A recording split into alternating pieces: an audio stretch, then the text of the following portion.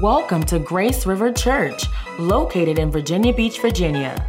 Our mission is to see every generation experience the transforming power of God in every area of their lives. We hope you enjoy today's message. Praise the Lord. Thank you so much. What a powerful time of worship.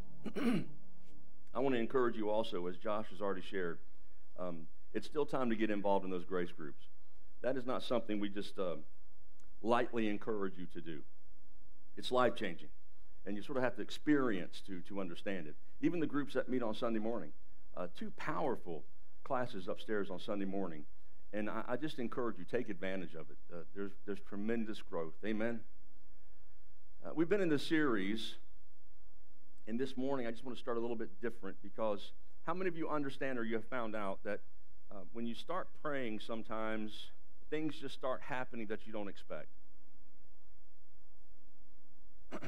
Pastor Josh just said it a moment ago, that really what we're doing is we're saying there's a little bit of heaven that's taking place on earth right now. It's now, but not yet. We're experiencing thy kingdom come, thy will be done now. And if you're like me, when I start praying, Lord, this is your kingdom, he says, okay. So let's make it look like it, John. And some change, transformation starts to happen. And I love when I hear stories. And Cindy, if you'll please come. Cindy and her daughter, Amanda, we first met them about 2 months ago when they started attending, and they're actually just here very temporarily. Please, no, I'm going to make you stand all the way up here. And I've asked her, she shared some things with me last week, and I just want, this is their last Sunday. They're moving, and I just wanted her to share what God, I believe, is a very familiar story, but I want you to hear what God is doing. Good morning, everyone. I'm so thankful to be at this church. God's done amazing things since we've been here. We came as a calling of the Lord to help a friend that was moving that is physically unable and in another state.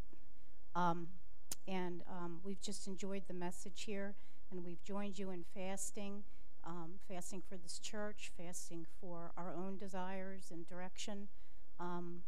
We came from Colorado thinking that maybe we're going back there. But during this fast, 2 Sundays ago, we've been talking about the Our Father and praying it. I pray it every day. And when Pastor was talking about that, he shared, that we're praying God's will, and we're going the opposite direction sometimes. We're praying God's will, and our hearts are not lined up with his will.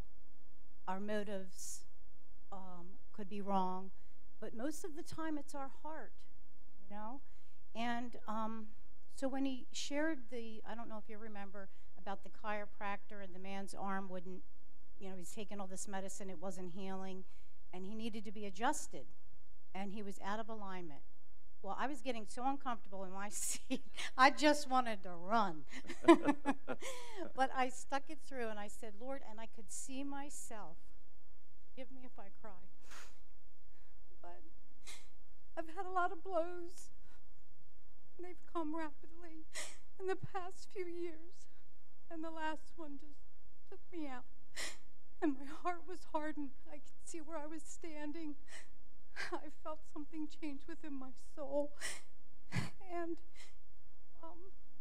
I just kept on going because I'm a fighter. The Lord called me to Colorado to go to Bible college. I sold everything and I left.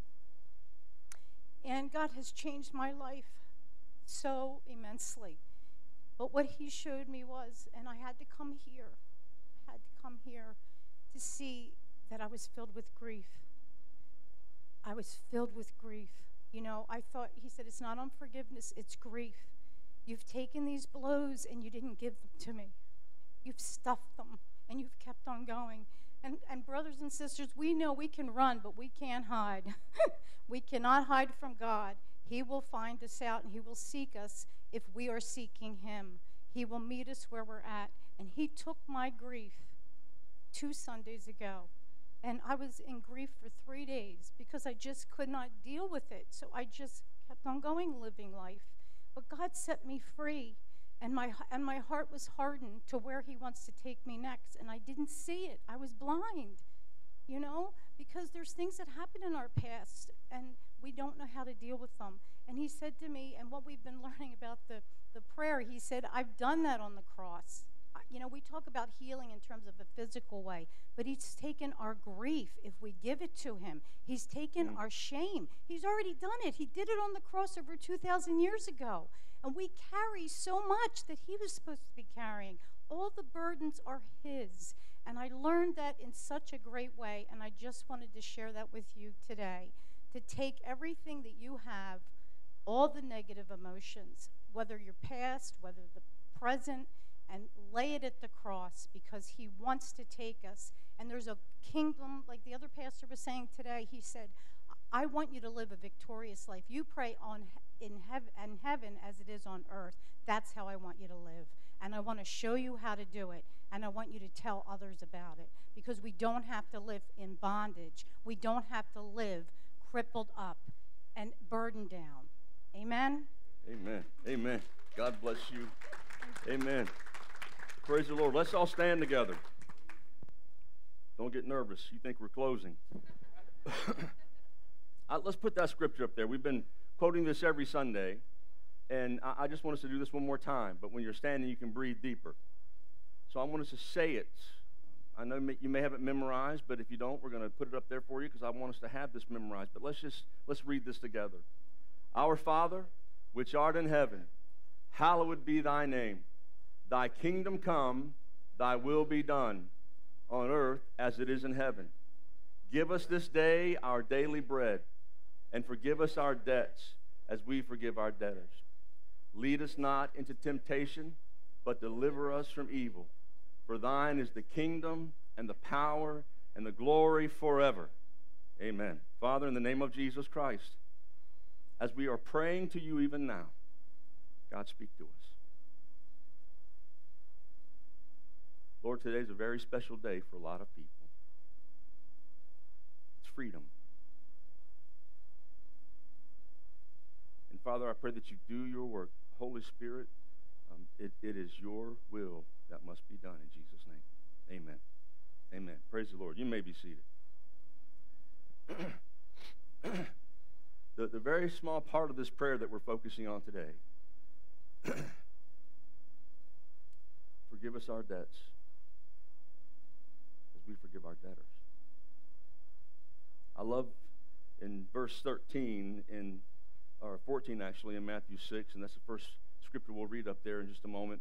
But as you can see, the very first thing Jesus talks about after he teaches his disciples to pray, he simply says this: for if you forgive men their trespasses, your heavenly Father will also forgive you. But if you do not forgive men their trespasses, neither will your Father forgive your trespasses. That's pretty strong, isn't it? We pray this prayer. He's our Father. We've heard it sung this morning powerfully. He's our Father. He sent his Son, Jesus Christ, to pay the price that has been paid. We'll see that in a moment. We can say, let your kingdom come and your will. This is your kingdom. We surrender to you. Give us this day our daily bread, and he meets our needs. Forgive us our debts. And Jesus says, and it's Jesus, if you don't forgive, you will not be forgiven. What is a debt? This particular word here is used again in Matthew chapter 18. We'll look at that in just a moment. But it's not an unusual term. The word debt does mean a loan that you can pay back. And in many usages, that's exactly what it means. It means that somebody's loaned you something. It may be finances, it may be something else, but you are indebted to them. But over time, you pay it back, and you have the means to pay it back. But this word debt here used in the Lord's Prayer and in Matthew 18, the only two times it's used like this in the New Testament. It means a legitimate debt that you cannot pay back. In other words, it's akin to the word that we know as bankrupt. You are so in debt, you will not be able to pay it back. Solvency is another term. When a business is insolvent. It means it's so deep in debt, they'll never be able to surface again. Now, maybe you can't imagine that, or maybe you're there and just have blocked it out. And you're living by faith. I'm not in debt. I'm not in debt. I don't know.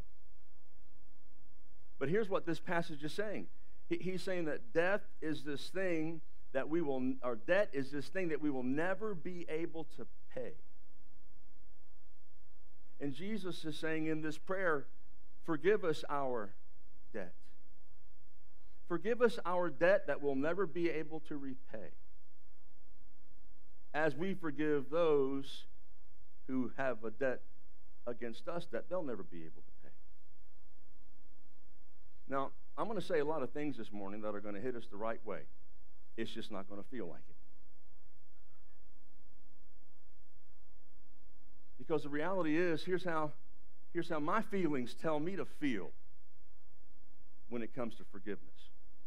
Lord, forgive me for everything, but they get to earn it.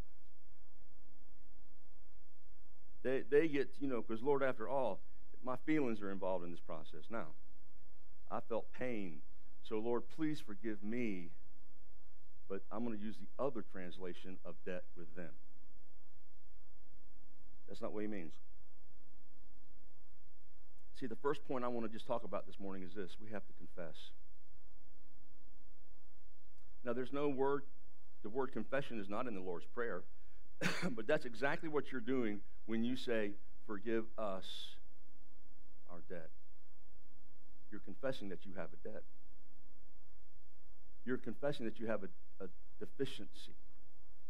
And I don't mean just a quirk. You are confessing that you have something. In the book of Luke, the Lord's Prayer includes the word sin. Forgive us our sins as we forgive those who sin against us. Because that's what Jesus is talking about. Jesus does not care about your finances. He knows if he has your heart, finances will work themselves out. He wants our heart. And see, the problem, let's just talk about this for a second. The problem with forgiveness, I'll just use myself as an example because I know most of you probably don't wrestle with this. The problem with forgiveness is I typically forgive people the way I think I receive forgiveness.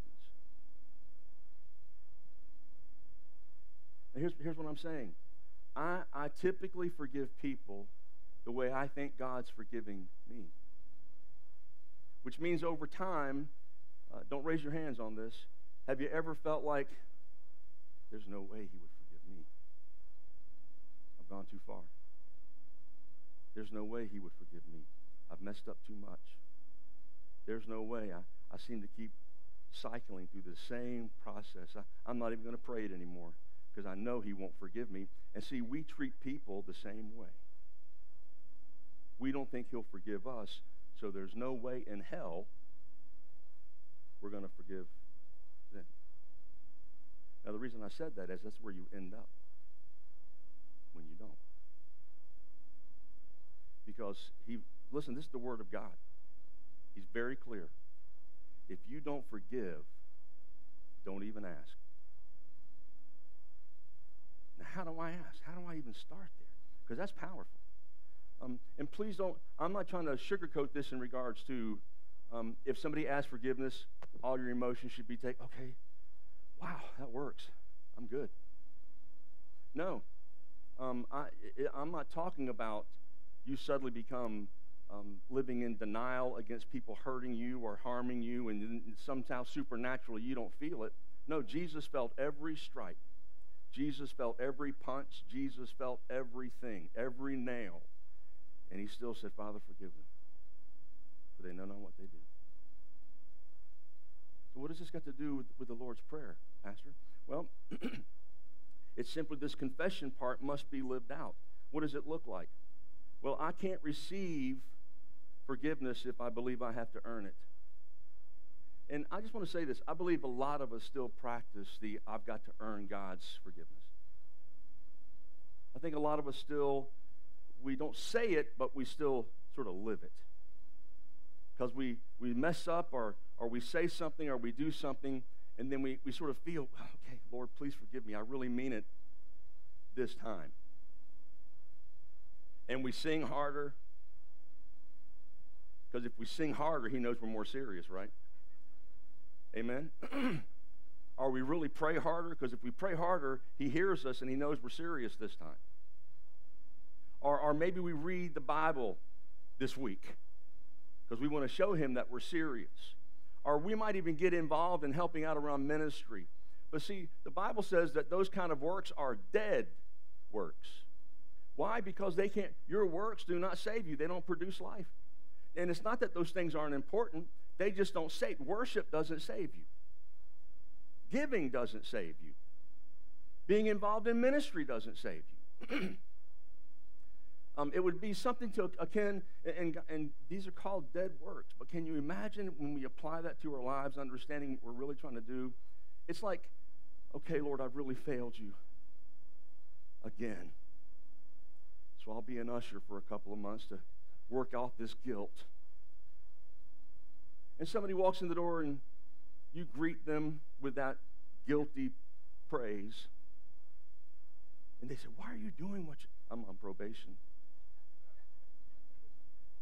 I really messed up bad, and I'm trying to work it off for Jesus. I'm even working with the children next week. I mean, I'm serious. I want God to know I'm serious about this. I'm going to help with the children and the cafe on the same Sunday. Hello? Oh, you know I'm right. We start doing everything out of guilt rather than praise. Now, why is this important? Because if we're not careful, and this gets a little heavy this morning. I've told several of the staff and even my wife this week, I said, this is going to be different, but I'm really praying that it comes across the right way, because this is not to condemn. Most of us are living in guilt and fear rather than praise and victory. Why? Because we have forgotten what Christ really has done. Listen to Romans chapter 4. Paul is saying, for if Abraham was justified by works, he would have something to boast about, but not before God. Think about that for a second. I do this, and I give this, and I serve here. God's not impressed with that, because that's not how you're justified. But he goes on to say, for what does the Scriptures say? Abraham believed God, and it was counted to him as righteousness. Believing God counted to him as righteousness. Some translations will use the word credited, but basically the debt that he had, that he could not repay, because he believed God, God counted it toward his account with righteousness. Am I making sense? Now, it goes on. In 2 Corinthians, Paul tells us in chapter 5, he says, all this is from God, who through Christ reconciled. There's a lot of accounting terms here that, honestly, if I try to define all of them, I'd get in trouble. I'm reminded of Diane and I when we first got married and went to school. We were just so bright-eyed and bushy-tailed. And we opened up our first checking account. How many know what it is to reconcile the books? Months passed by. We didn't know there were service charges. We didn't know that really at the end of every month you're supposed to sit down and really add things up to see if you had money. We just thought, there's a lot of paper here. I guess you can start writing these puppies till you run out of paper. And finally, one day, Diane and I went to the bank. I'm really concerned about what's going on, and we sort of embarrassingly sat down. And the lady said, well, you've got to add this up every month. And this is what we charge you every month. And I'm like, whoa. Nobody said there was a charge. Well, yeah, we did at the very beginning. You just weren't listening. Why? Why is this important? Because the bank has a version of the books that you have to add up to. That's reality. Your reality is not reality. You can say you have a lot of checks. That means nothing. You can say you have what you want. That means nothing. You can say how good you are. That means nothing. If it does not reconcile with God's books, am I making any sense? Here's what Paul says. God who through Christ reconciled. Here's what reconcile means. You take two things that are at enmity with each other, two things that don't add up, and it's not that you just help them get along, you put them on the same page, and now everything adds up. Everything makes sense. Now, I'm not suggesting this morning that through Jesus Christ we were reconciled, that God gave a little bit and we gave a little bit. That's how we want to live. Lord, thank you for saving me. I'll give you about 80% of my life. But I got this 20%, Lord, you know. No, reconciled means Jesus came, God sent his son, Jesus Christ, and that through reconciliation, he gave his ministry of reconciliation, that in Christ God was reconciling, now listen, the world to himself, not counting their trespasses against them, and entrusting us to us the message of reconciliation. Now here's why that's important. This is going to mess a few of us up.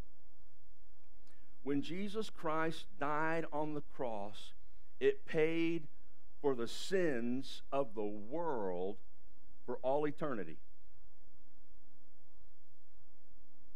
Everything. Do you know that your sins are already paid for, the sins that you've not even committed yet?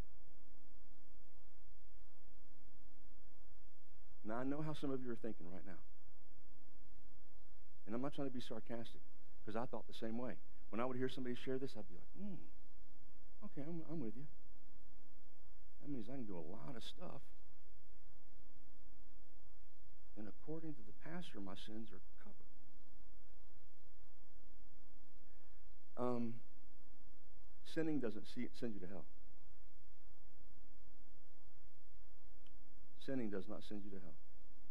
The Bible does not say, for God so loved the world that he gave his only begotten Son, that if you're still sinning, you will not receive everlasting life. Why? Because the price has been paid. The debt's paid.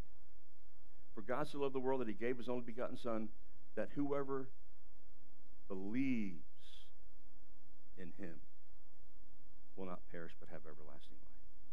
You want to go to heaven? Believe. Now, I'm going to go one more step. If you believe, you will follow. It's not about suddenly you become perfect, you become righteous through Jesus Christ. Now I'm clean through Jesus Christ. Am I making sense? And the challenge is not, well, Pastor, now you sound like that's moving toward legalism. Now I have to follow a bunch of rules. No, we already know we can't follow rules successfully. But when people see me, it's been said several times this morning in different ways, when people see me, I don't want to wait to heaven, as Pastor Josh says, and then the Lord says, okay, can we at least start trying? John, can you at least start making an effort to move in this direction of Christianity? Because what do Christians look like? We don't just go to church on Sunday. And we put a list together that, well, we've got to do these things. Then it becomes guilt. Rather than understanding that Jesus Christ paid for every sin of everyone in the entire world, all you have to do is believe. Let's get together and worship.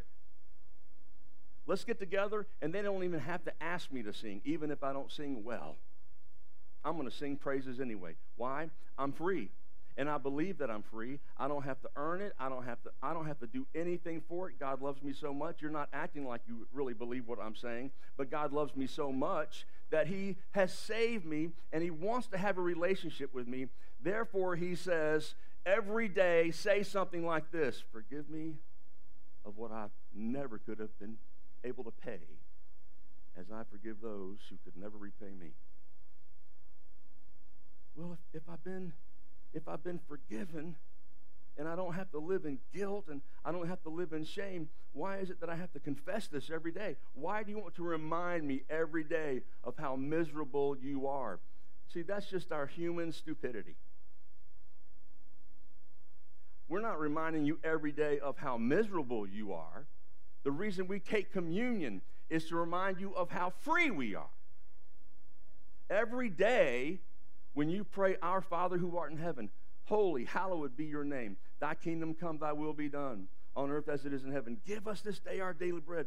Forgive me, Lord, of the things that I could have never paid for. I can't earn what you've done for me. So, Lord, I'm going to forgive people who, even if they've done something to me, Lord, I'm going to be the example that you were to us.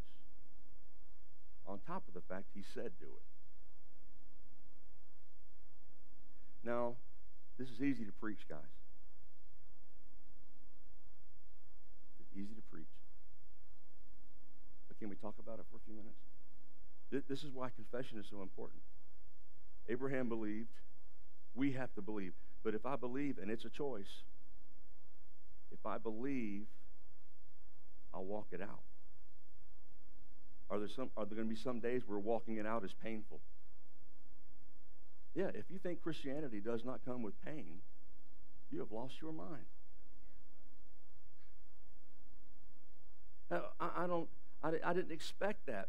That's why Jesus says, in this world you will have tribulation, but be of good cheer, I have overcome the world. That's why I have marriage counseling. Yep. I tell every couple that I meet with for marriage counseling, listen, the reason we're meeting is not to tell you how wonderful things are. It's to show you all the signs. That way when you're headed toward that bump in the road, we talked about this one. Because you don't need to get married. I hate to ruin your marriage, but listen, you don't need to get married thinking, everything is beautiful for about 2 days.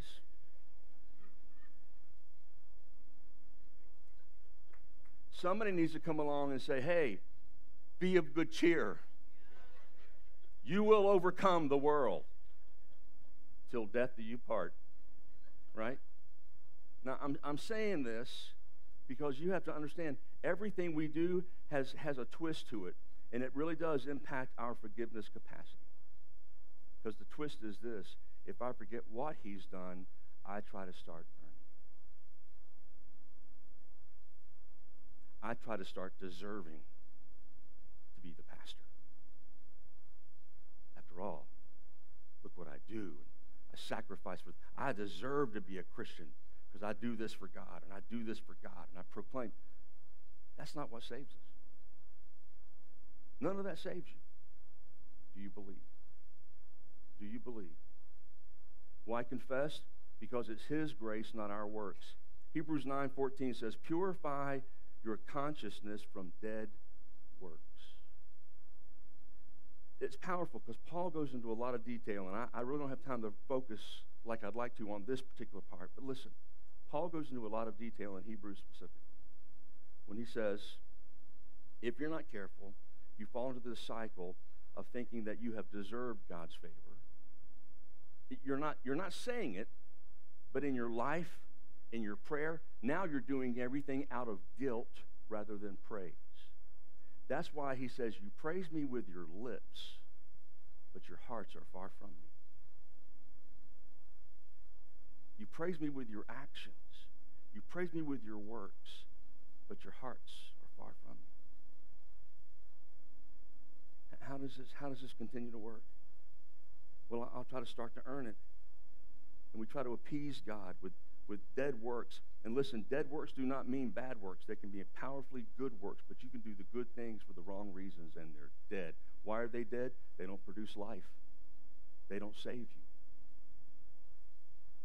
So we confess because we have to remind ourselves, guys, listen.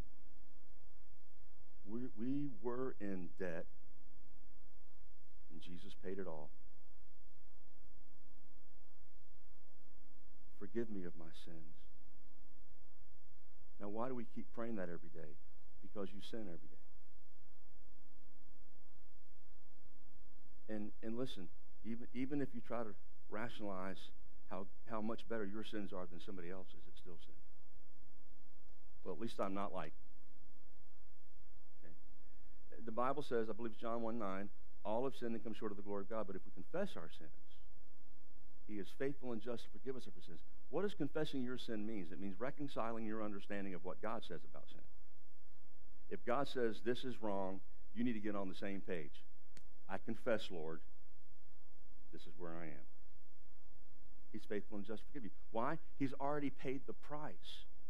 So why do I have to bring it up every day? Please, I hope you understand what I'm saying. Why do I have to bring it up? You're not bringing up your sin every day. You're bringing up the fact that he paid for your sin. And your conscience can be clean. That's what Hebrews is telling us, that you can have a clean conscience. Why? Because when you've messed up, it's a good thing to be able to stand and say, Lord, thank you. Thank you for the price that you paid through Jesus Christ. Now, what does that also help me do? It helps me also to understand, Lord, today I'm not doing that same thing again. Lord, help me. Lead us not into that's next week. Lord, you know the things that I battle with.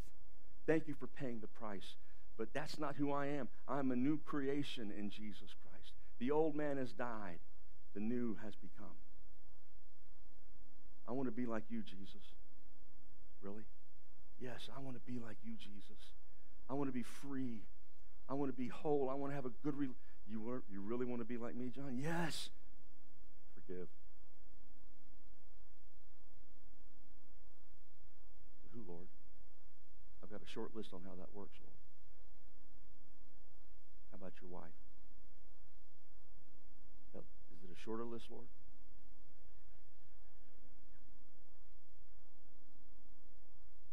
Hello? Do you know what unforgiveness will do to you?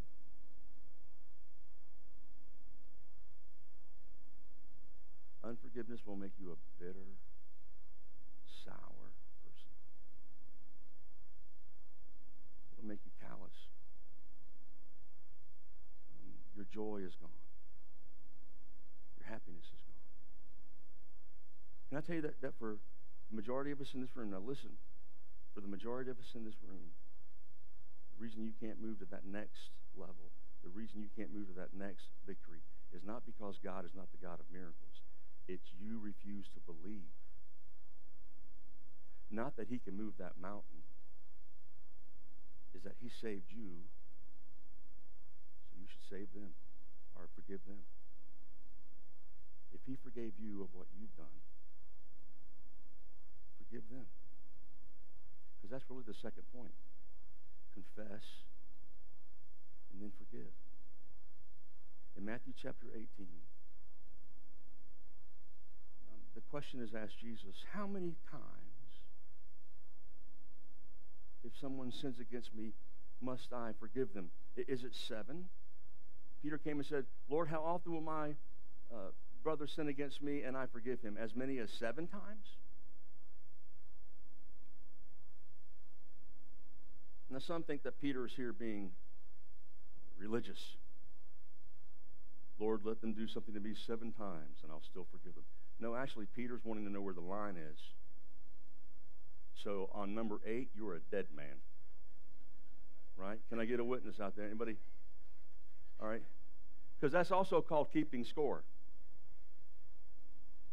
It's keeping score. Well, Pastor, you know, that's saying forgive and forget. We have to forget. No, the Bible, you're not going to forget. You don't forget. You don't. That's what I've always been taught. Because God forgets our sins. No, he doesn't. No, he doesn't. The Bible does not say he forgets in that terms. Here's what it means by he remembers no more. He doesn't bring them up. When he forgives you of your past, you are cleansed by the blood of Jesus Christ.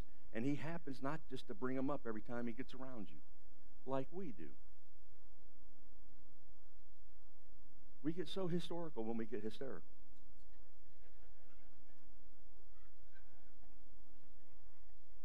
Now listen, and I want to be nice when I say this, so please, you'll have to forgive me. Ladies, you're better than the men at this. Now men have good memories, but ladies have better memories. honey, I don't know what you're talking about. When did I do that? September the 14th. 2006, you had a brown shirt on. And you said, and most of us men are like, where were we in 2000? Now, here's the thing. It's easy to keep score. Oh, one more time, you're dead meat. Say it again. Do it again. I'm not going to be made to look silly. I'm not a doormat. Now just listen to me, because I'm not talking about being a doormat, but please listen to me. When Jesus says, no, not 7, I say 70 times, or 70 sevenfold. Here's what Jesus is saying. He's not saying, just keep forgiving even when you can't add it all up. That's the way, listen, that's the way a lot of times I've heard it. Because then we start getting to 7, carry the 6, and then I'm like, nah, forget it, you're forgiven. We can't remember that far back, so we think Jesus is just saying, forgive, and you'll finally forget.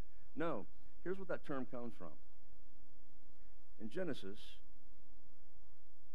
Cain killed his brother Abel. And when God set Cain out, he cursed him.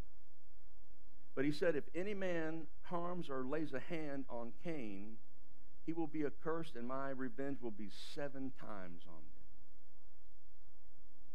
them. Now Cain goes on and gets married, and he has a lineage and comes to a gentleman by the name of Lamech. And let's just read.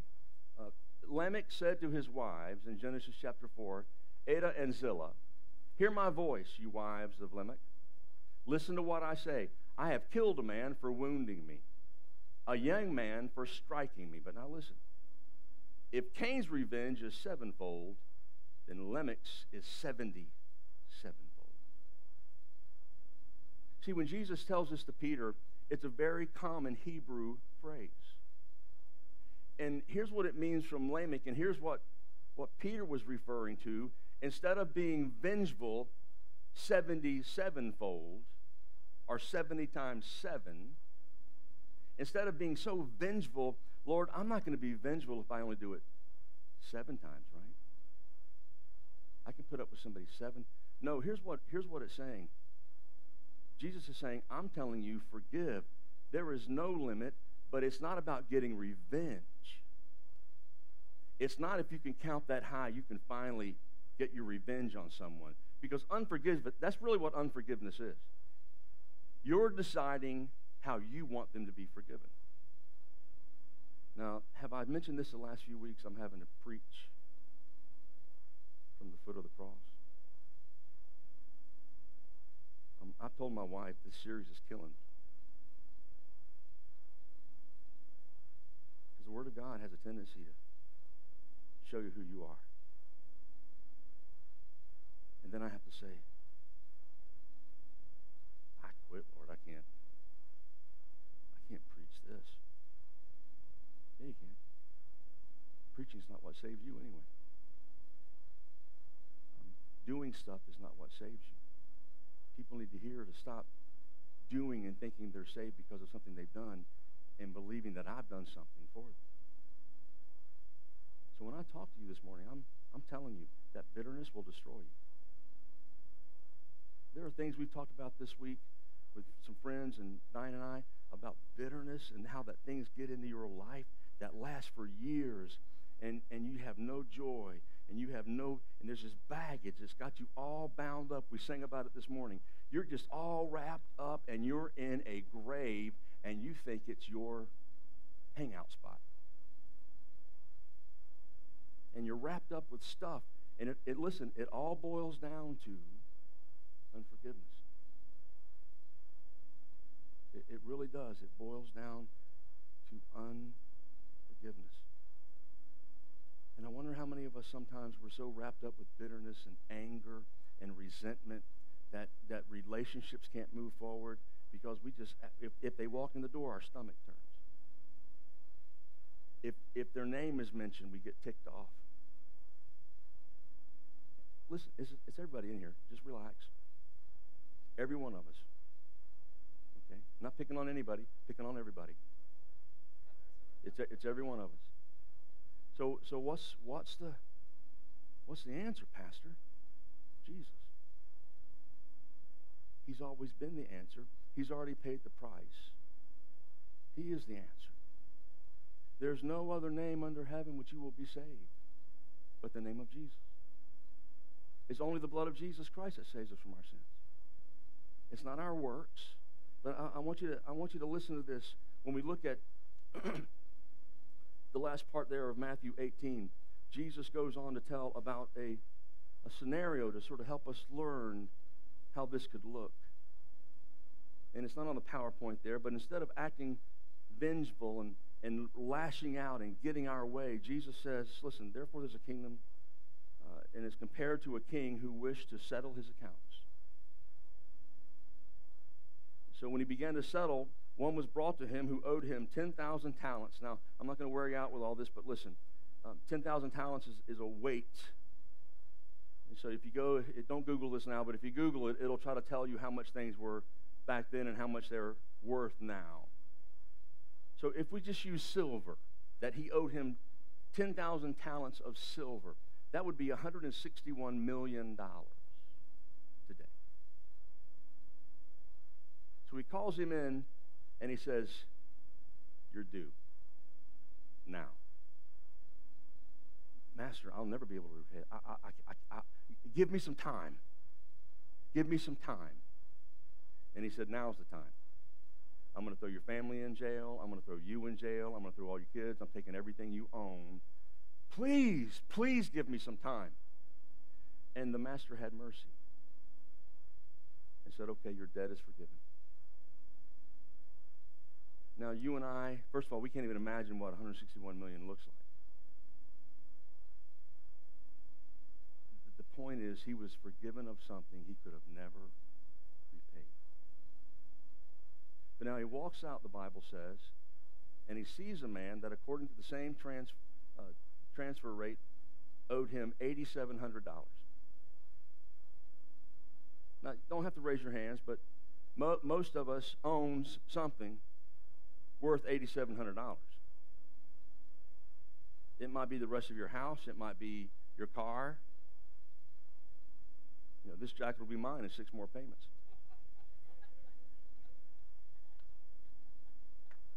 You know, so my point is, all of us know that we can pay off $8,700 in a couple of years. You know that. But this guy goes and grabs him by the neck and says, you pay me now. Okay, give me some time. Give me 36 months, man. I'll do this. I promise you. No. And he starts having his family thrown in jail because he won't forgive him. You know the story. The word gets around, gets back to the master. The master calls him in. You wicked servant. I forgave you of $161 million, and you wouldn't let him go for $8,700. Now listen to what happens. He has him, everything he has, thrown into prison. And then he says, and in his anger, his master delivered him to the jailer until he should pay all of his debt. Now, one translation says he delivered him to turmoil. What does that mean? That's the bitterness. When you don't forgive someone, you're not controlling them. You're living ticked off that they're not ticked off. You're living mad because you're trying to make them mad. We become passive aggressive. I'm just not going to pay attention to him today. And they're thinking, hallelujah. Praise God. I'm tired of talking to him anyway. I'm going to show him. I'm going to lash out in anger. Go ahead. It'll get you arrested. I mean, I'm not trying to be silly. The reality is, everything that you're upset about, I'll guarantee you it boils down to unforgiveness, even if it's unforgiveness of yourself. It may not be that you have to forgive the person next to you as much as you still haven't forgiven yourself, and you're miserable, you're bitter, you're frustrated because you can't even believe, God, I don't love myself. How could you love me enough? Please, I'm going to earn your love. And God is saying, you are not believing what I want you to believe. Paul writes all of his letters fighting the same battle. Every church he writes to, he's wrestling with them, trying to get them to believe. Please believe this is real. Jesus Christ is the answer to your sins. I want to close with this. Hebrews tells us, chapter 12, strive for peace with everyone and for holiness, without which no one will see the Lord. See to it that no one fails to obtain the grace of God, that no root of bitterness springs up and causes trouble, and by it many become defiled.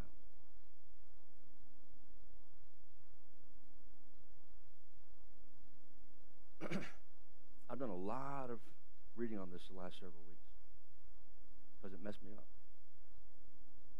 I was bitter and didn't know it.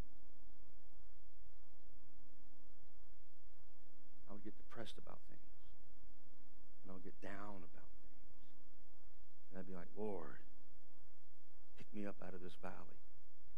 Nope. That's not my job, John. Lord, what do you mean? You're a way maker. And you're starting to get it. I've already made a way. You just don't believe it.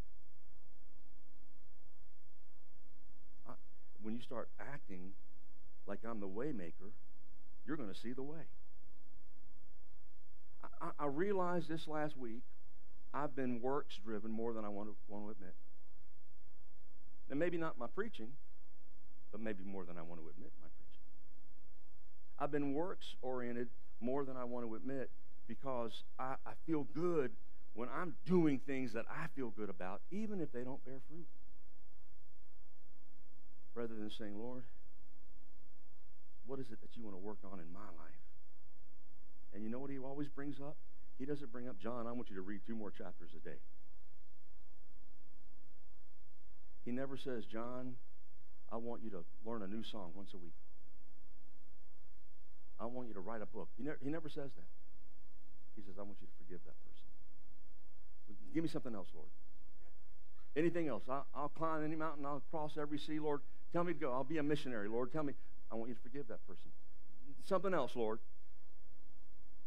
And when I do that, I keep trying to earn God's love. And see, now here's the trickle down. When you start living like that, you want everybody else to earn your love. It shows up in your relationships. Now listen, it shows up in our marriages. And when it shows up in our marriages, it shows up in our kids. And what Paul is saying is, if you're not careful, it shows up. And everything becomes defiled. Everything's built on a bunch of works and not Jesus Christ. Everything's built on stuff and not a relationship. Now let's flip that. What would life look like? And I don't mean like that, the silliness of Hollywood, and if everyone was somehow blind to hurt and everybody just walked around, hi, I love you. But I just hurt you. That's okay. No, I'm not talking about that. I'm talking about real relationships, though, when somebody does something stupid. First of all, you can be accountable to each other. But then you can also say, hey, listen, man, that's not right. Let's get that right. I'm sorry. Please forgive me. No problem. Why? Because I'm not going to keep bringing up your stuff. Because when I keep bringing up your stuff, you don't want to be around us anymore. Now let me say it this way. The reason we have services like this is so we can talk about stuff like this. Because I already know the Lord's dealing with all of us. Because there's somebody, inevitably, and it might be 25 years ago or 30 minutes ago, but God is saying, let it go. Let it go. Emily, if you'll please come. There's one more step that this goes, and I didn't put it on the PowerPoint because I wasn't sure if I was going to go here or not. But if you read that verse in Hebrews, one more line, it brings up fornication. Study this. Study it. Don't take my word for it. Go home and study. What is he saying?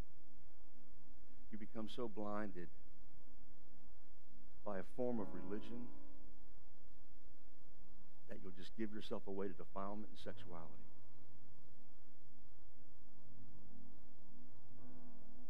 You'll become so blinded by the grace of God that you're not living by the grace of God. You're trying to create a place and call it grace. Something that you've earned, something that you can take responsibility for. And when you do that, you'll find yourself defiling your thinking, defiling the body of Christ.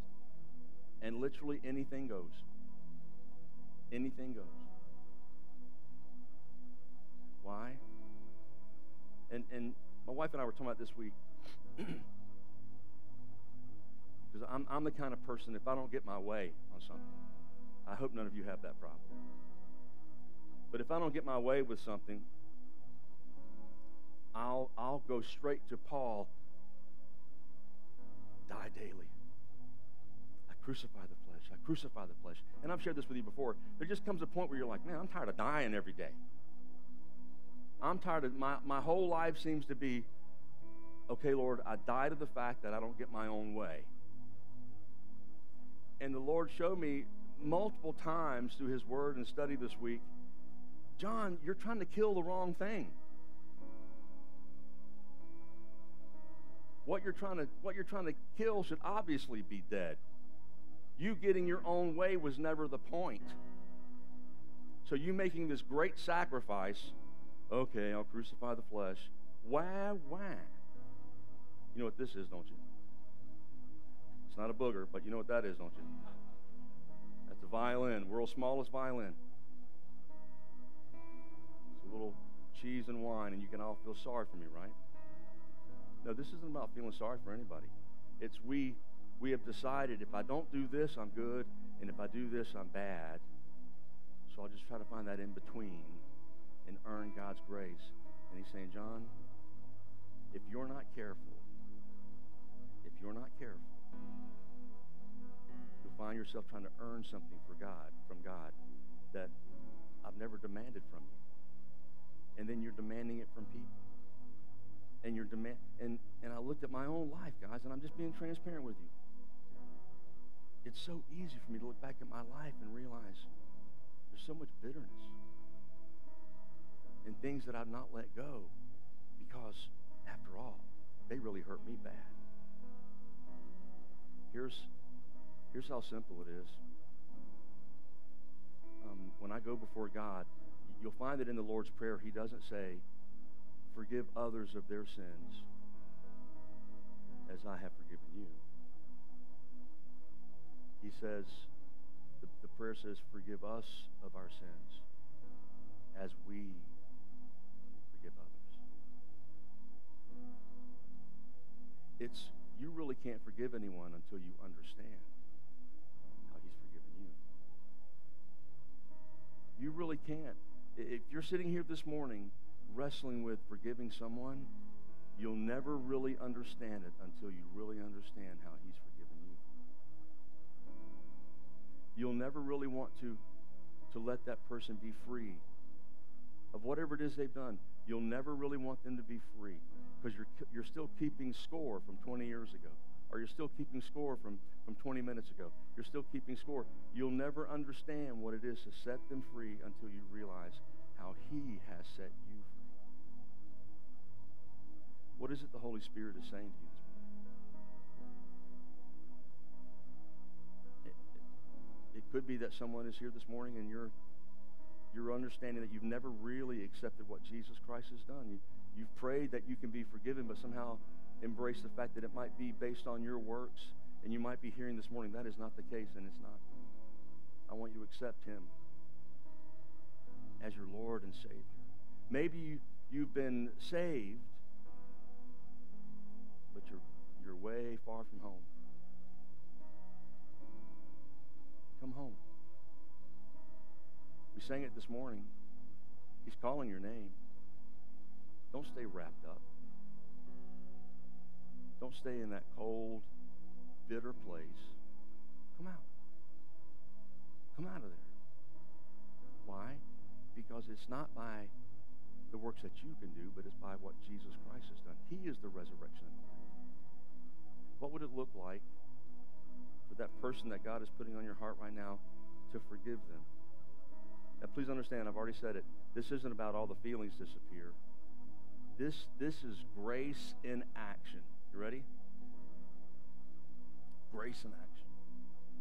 So if I've hurt Pastor Josh or Pastor Corey's feelings, I've done something really bad and I've really upset them, I can't just say, guys, please forgive me. Okay, any questions? All right, let's go. No, because if I really hurt them, they're hurt. Even if they say, okay, yeah, no problem. Here's how forgiveness is lived out. Maybe I should have reversed that, because I'll live it out for you guys. They really hurt my feelings, and then they ask for forgiveness. What do?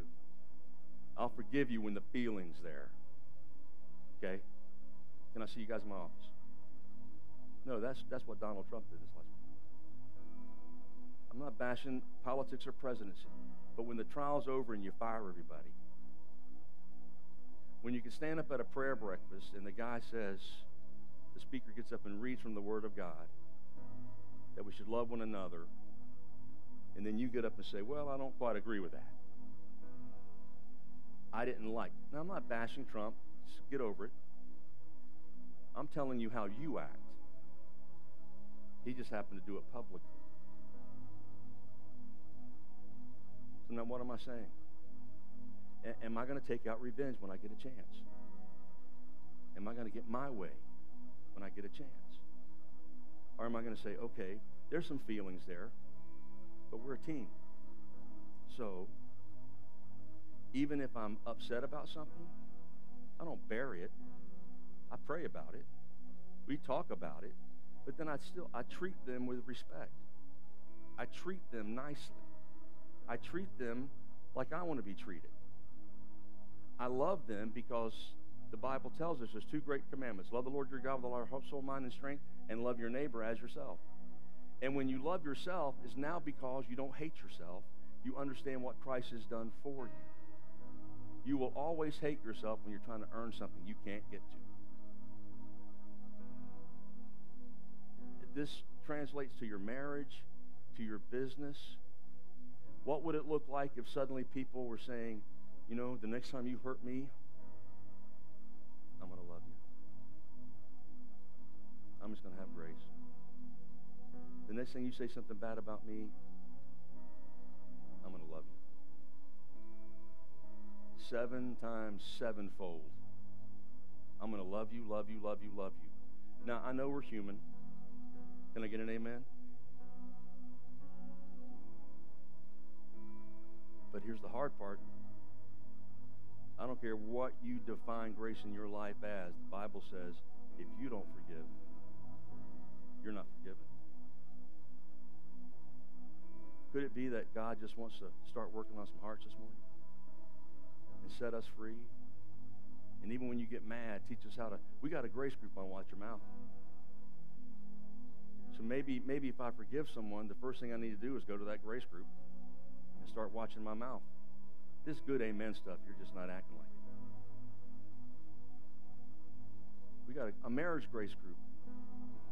It's already, been one night, hated.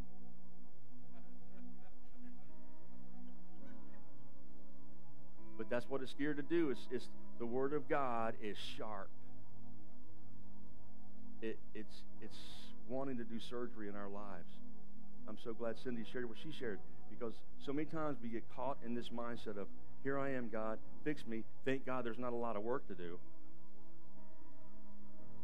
And the Lord is simply lovingly saying, He's in for a ride. Because when God starts dealing with you, more gets tore up so things can be built up. And we're comfortable with it.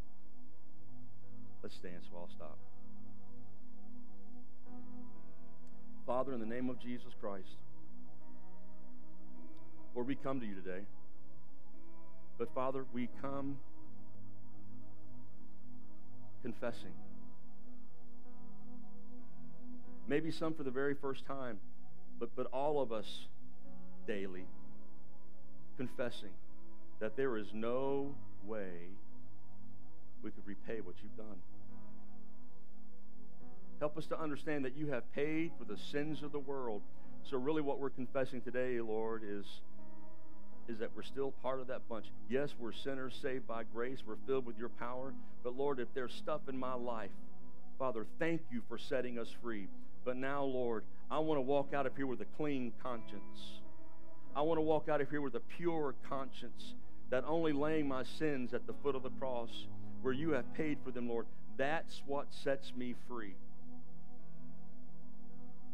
And Lord, as brothers in Christ, we walk out in community together, Lord, and it's not about one service a week. Now we're doing life together.